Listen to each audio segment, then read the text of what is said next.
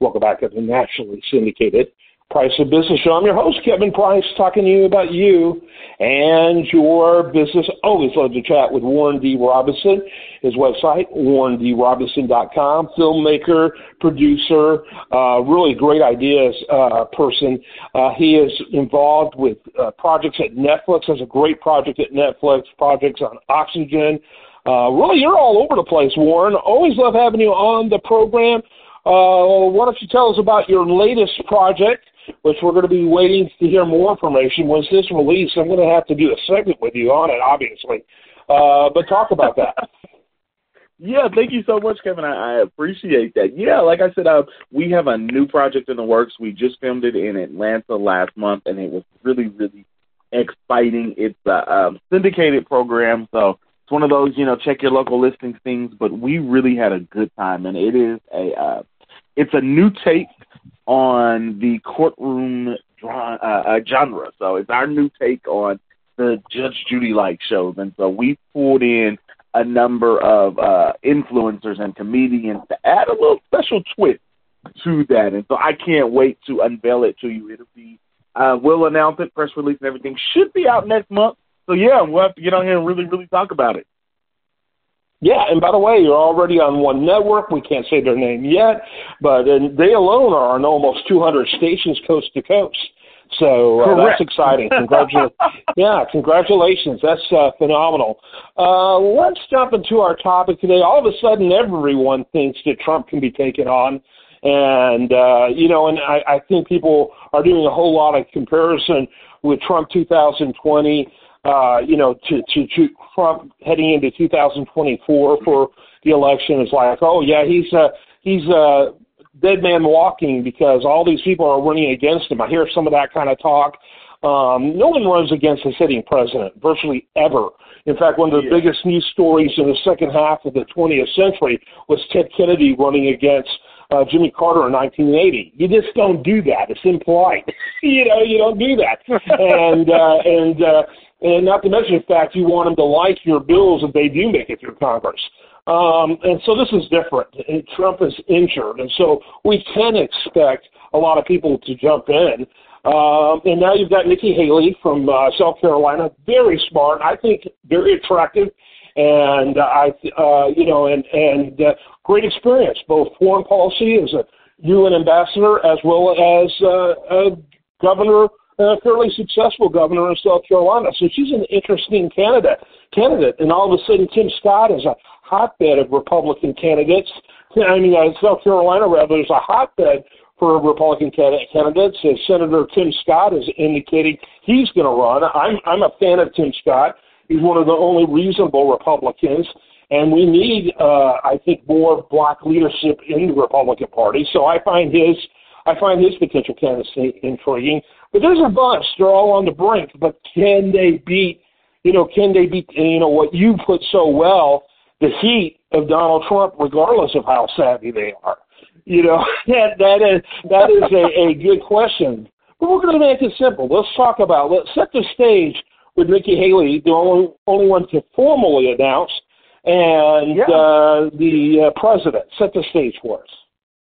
Well, congratulations to Nikki Haley. She's the first to come out and challenge Donald Trump for the Republican nomination for president. She announced it via this TV announcement. And I have to say, as a producer, she did very well. I was very impressed with the graphics, the optics of what she did. She was on point. Her speech was great. She had a lot of great, what we call soundbite moments that we could pull out. Her crowd behind her was enthusiastic. She looked great. It was really, really staged well. And she did it at the perfect time, right? It was around 11:30 noon. She took advantage of the fact that all the cable networks are going to pick it up live. It was right at that lunch hour, so people that are watching the business networks or on lunch and watching news in between would see it and hear the commentary. She did all of that very, very well. And if you compare her announcement to the launch announcement of Donald Trump, she made him look like a limp dog. Like, he looked like a wounded animal in comparison to her vibrancy. And that is part of her campaign, by the way. She talked about, a new generation and being youthful and bringing a new energy into the election. And if you compare those, she definitely brought that. I think in terms of optic, she is certainly more media savvy than Donald Trump's opening, but she still has a long way to go. Yeah. I liked her. If you're 75 years or older, you need to have a mental health exam to be on a ticket. You know what? That does make a lot of sense. Although, since the average age of the Republican Party leadership is 75, I'm not sure how well that's going to fly. But I found it. Yeah, she is, and I do find her attractive, but I don't mean that in a sexist sort of way. She just presents herself well. She looks extremely confident and confident. She seems strong, but appropriately soft as well. Unfortunately, in a very sexist, I think often misogynistic U.S. culture, strong women are treated harshly, mainly because I think a lot of these men are threatened by them. But I think she figured out how to present with that balancing act of maintaining her softness while being clearly strong. She comes across very well. No, she does. She presents very well. She's very intelligent. But Nikki Haley, she has some unique problems too. I think that the biggest issue she's going to face is I'm not really sure who Nikki Haley is. Over the years, we've seen so many different sides of Nikki Haley in opinion-wise, and so you never know what you're going to get, and that may come back to haunt her as voters are deciding, do we want to vote for her? We've seen her be very moderate and progressive in some ways.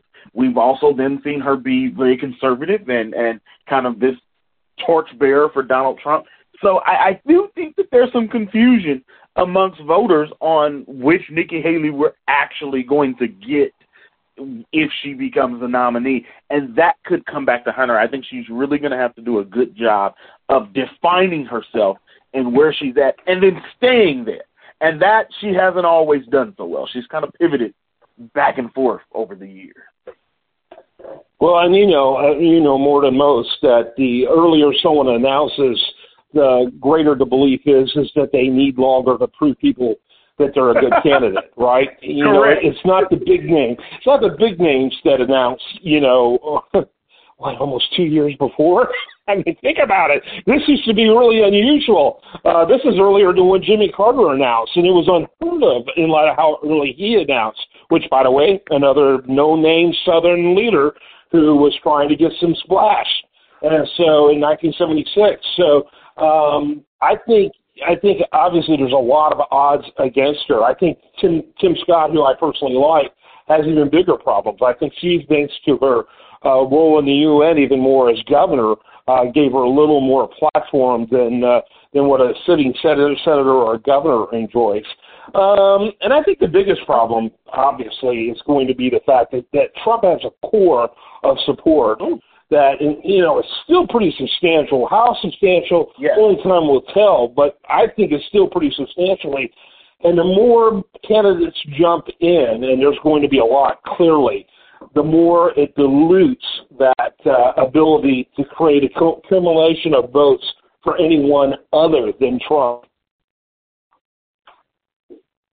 I agree with you. That is going to definitely split that vote. Trump does have a very solid group of people that are going to back him no matter what. I am curious to see with Nikki Haley how she stands up to Trump. That is going to be the test of how far she goes. It's when Trump starts attacking, and inevitably he's going to attack, right? If she moves up, Trump's going to attack anyway. Now, if I was Trump, and you're looking at the polls right now, he still has 30-40%. She's at like 2%. I wouldn't even mention her. She's a non-factor because anytime he mentions her, he's just going to give her more attention. That's what a normal person would do. But we know Trump is not normal. So you can best believe the attacks are about to come her way. How does she handle that? How does she respond? That's going to be so key. And I want to push back on one thing you said. You said you think she has a better chance than Tim Scott. I'm actually of the opposite persuasion. I think Tim Scott has a bit better of a chance than Nikki Haley, only because he, in my opinion, he's been in the media less. And I think with Nikki Haley, there are so many opportunities to show how she's contradicted herself over the years because she's talked endlessly, whereas Tim Scott has been very reserved. And so you don't have the same flip-flop kind of nature with Tim Scott. Tim Scott's always been the same person since he's been in the Senate. And you know who he is. You know what you're getting. And I think that goes a long way with voters. And I think that's where Nikki Haley's going to find her issues at, is because she's really, over the years, she's kind of flip-flopped on a lot of issues, even her support for Trump. One minute she likes him, the next minute she doesn't like him, then she says, well, I wouldn't run against him if he runs, but then she says, I'm going to run anyway. So I don't know. I just don't. I don't know how that's going to work for her. I just don't think Republican voters are about to rally strongly behind Nikki Haley. I think she's just, in that respect, she's just like Trump. You know, Donald Trump, who gave more money to Hillary Clinton than any other person in politics. The same Donald Trump who was consistently pro-abortion for almost all his adult life until he decided to run for president, and said that often. Consistently pro-socialized medicine, a guy who voted for Barack Obama.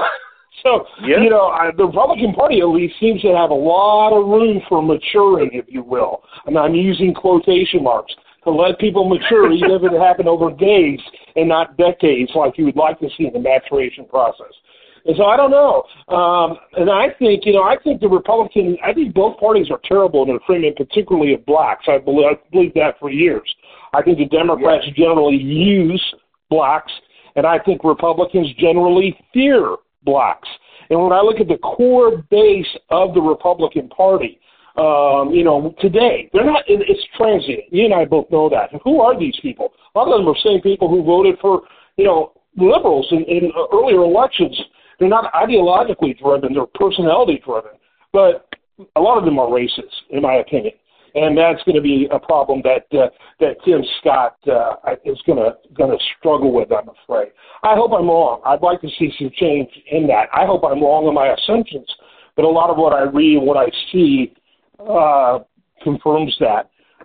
In my opinion, again, right? This is according to Kevin. But talk a little bit then. I think you're right. I think he'd probably be better off keeping silent when it comes to her, pretend she doesn't exist. But he had no problem attacking everybody, including Lindsey Graham, who was nobody. We're talking fractions of single digits back in 2016, yet somehow it all worked for him. And it's like people buy into him. And I think a lot of people will want that core in particular that's huge. I would say that core is bigger than any group that any of the other type are going to have behind him, in my opinion, from what I can see at this point. That core wants Donald Trump to be Donald Trump. And he is an angry, ugly-speaking buffoon. And that's what I think those voters are going to gravitate towards. You are right that there is a core of voters in that party that are going to rally behind Trump, and they do want Trump to be Trump, and they're only going to vote for Trump. And the only way that Trump is going to win that, though, because that group is shrinking, it's not nearly as big as it was in 2016. The way that he's going to win is, you already said it, plurality. The more candidates you have to split the anti-Trump part of the party, the better chance he has of winning, because there's a core group that are going to stick with him no matter what. But let's be clear. Donald Trump of running for 2024 is not the Donald Trump that ran in 2016. He's not as strong.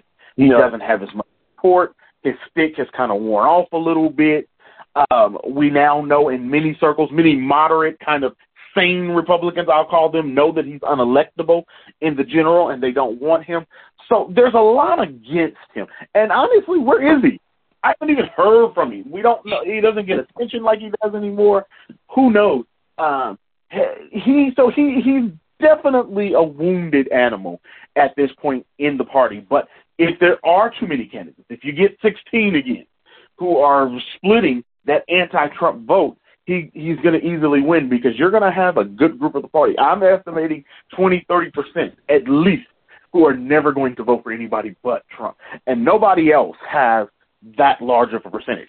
So their only chance of winning is you have to consolidate the entire rest of the anti-Trump vote and try to get them behind one candidate. But are the egos in the party enough to do that?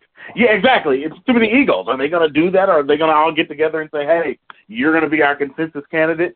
And it needs to be somebody strong. It has to be somebody that can challenge Trump, because even the voters that don't want Trump, they want Trumpism.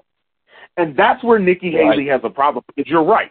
In a lot of ways, she could argue like Trump. Yeah, I was this, now I'm this. But she's trying to be anti-Trump. She's running, if you watch her announcements, she's running as a smart person. Oh, yeah. I'm running as, and I don't know that that's going to work. I think they want a Trump-type personality. So my bet is they want a Ron DeSantis. And so the question is going to be, is Ron going to get in the election? I was just about to go there. Yeah. If he runs against Trump, now you have a race. This is weird, because the bridge to normalcy for the Republican Party is probably DeSantis.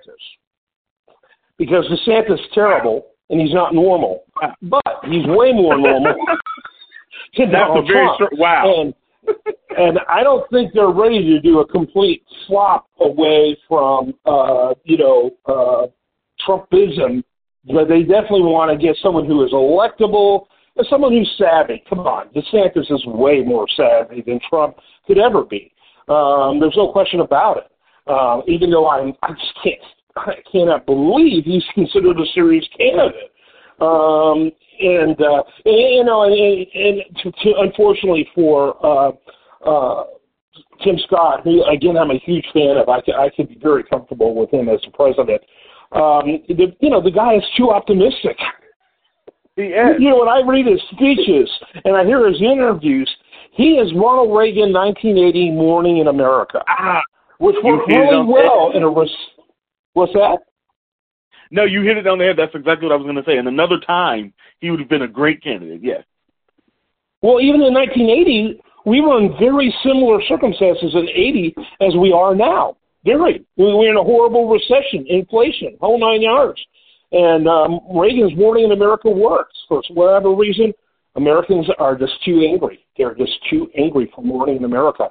And very disappointing. We're running out of time. I'm about to have another guest come in, and it'll get awkward at that point. So that always happens whenever I'm with Warren D. Robinson. We have too much fun. Check out his website, WarrenDRobinson.com. Warren, about 30 seconds, final thoughts. Yeah, you know what? I'm glad that someone has challenged Trump again. We will have to see, can Nikki Haley's media savvy stand up when Trump puts the heat, when he puts the pressure on her. So we'll see. It'll be interesting. Yeah, it's going to be ugly. It's going to be really ugly. All right, I am Kevin Price. This is The Price of Business. Stay tuned for more.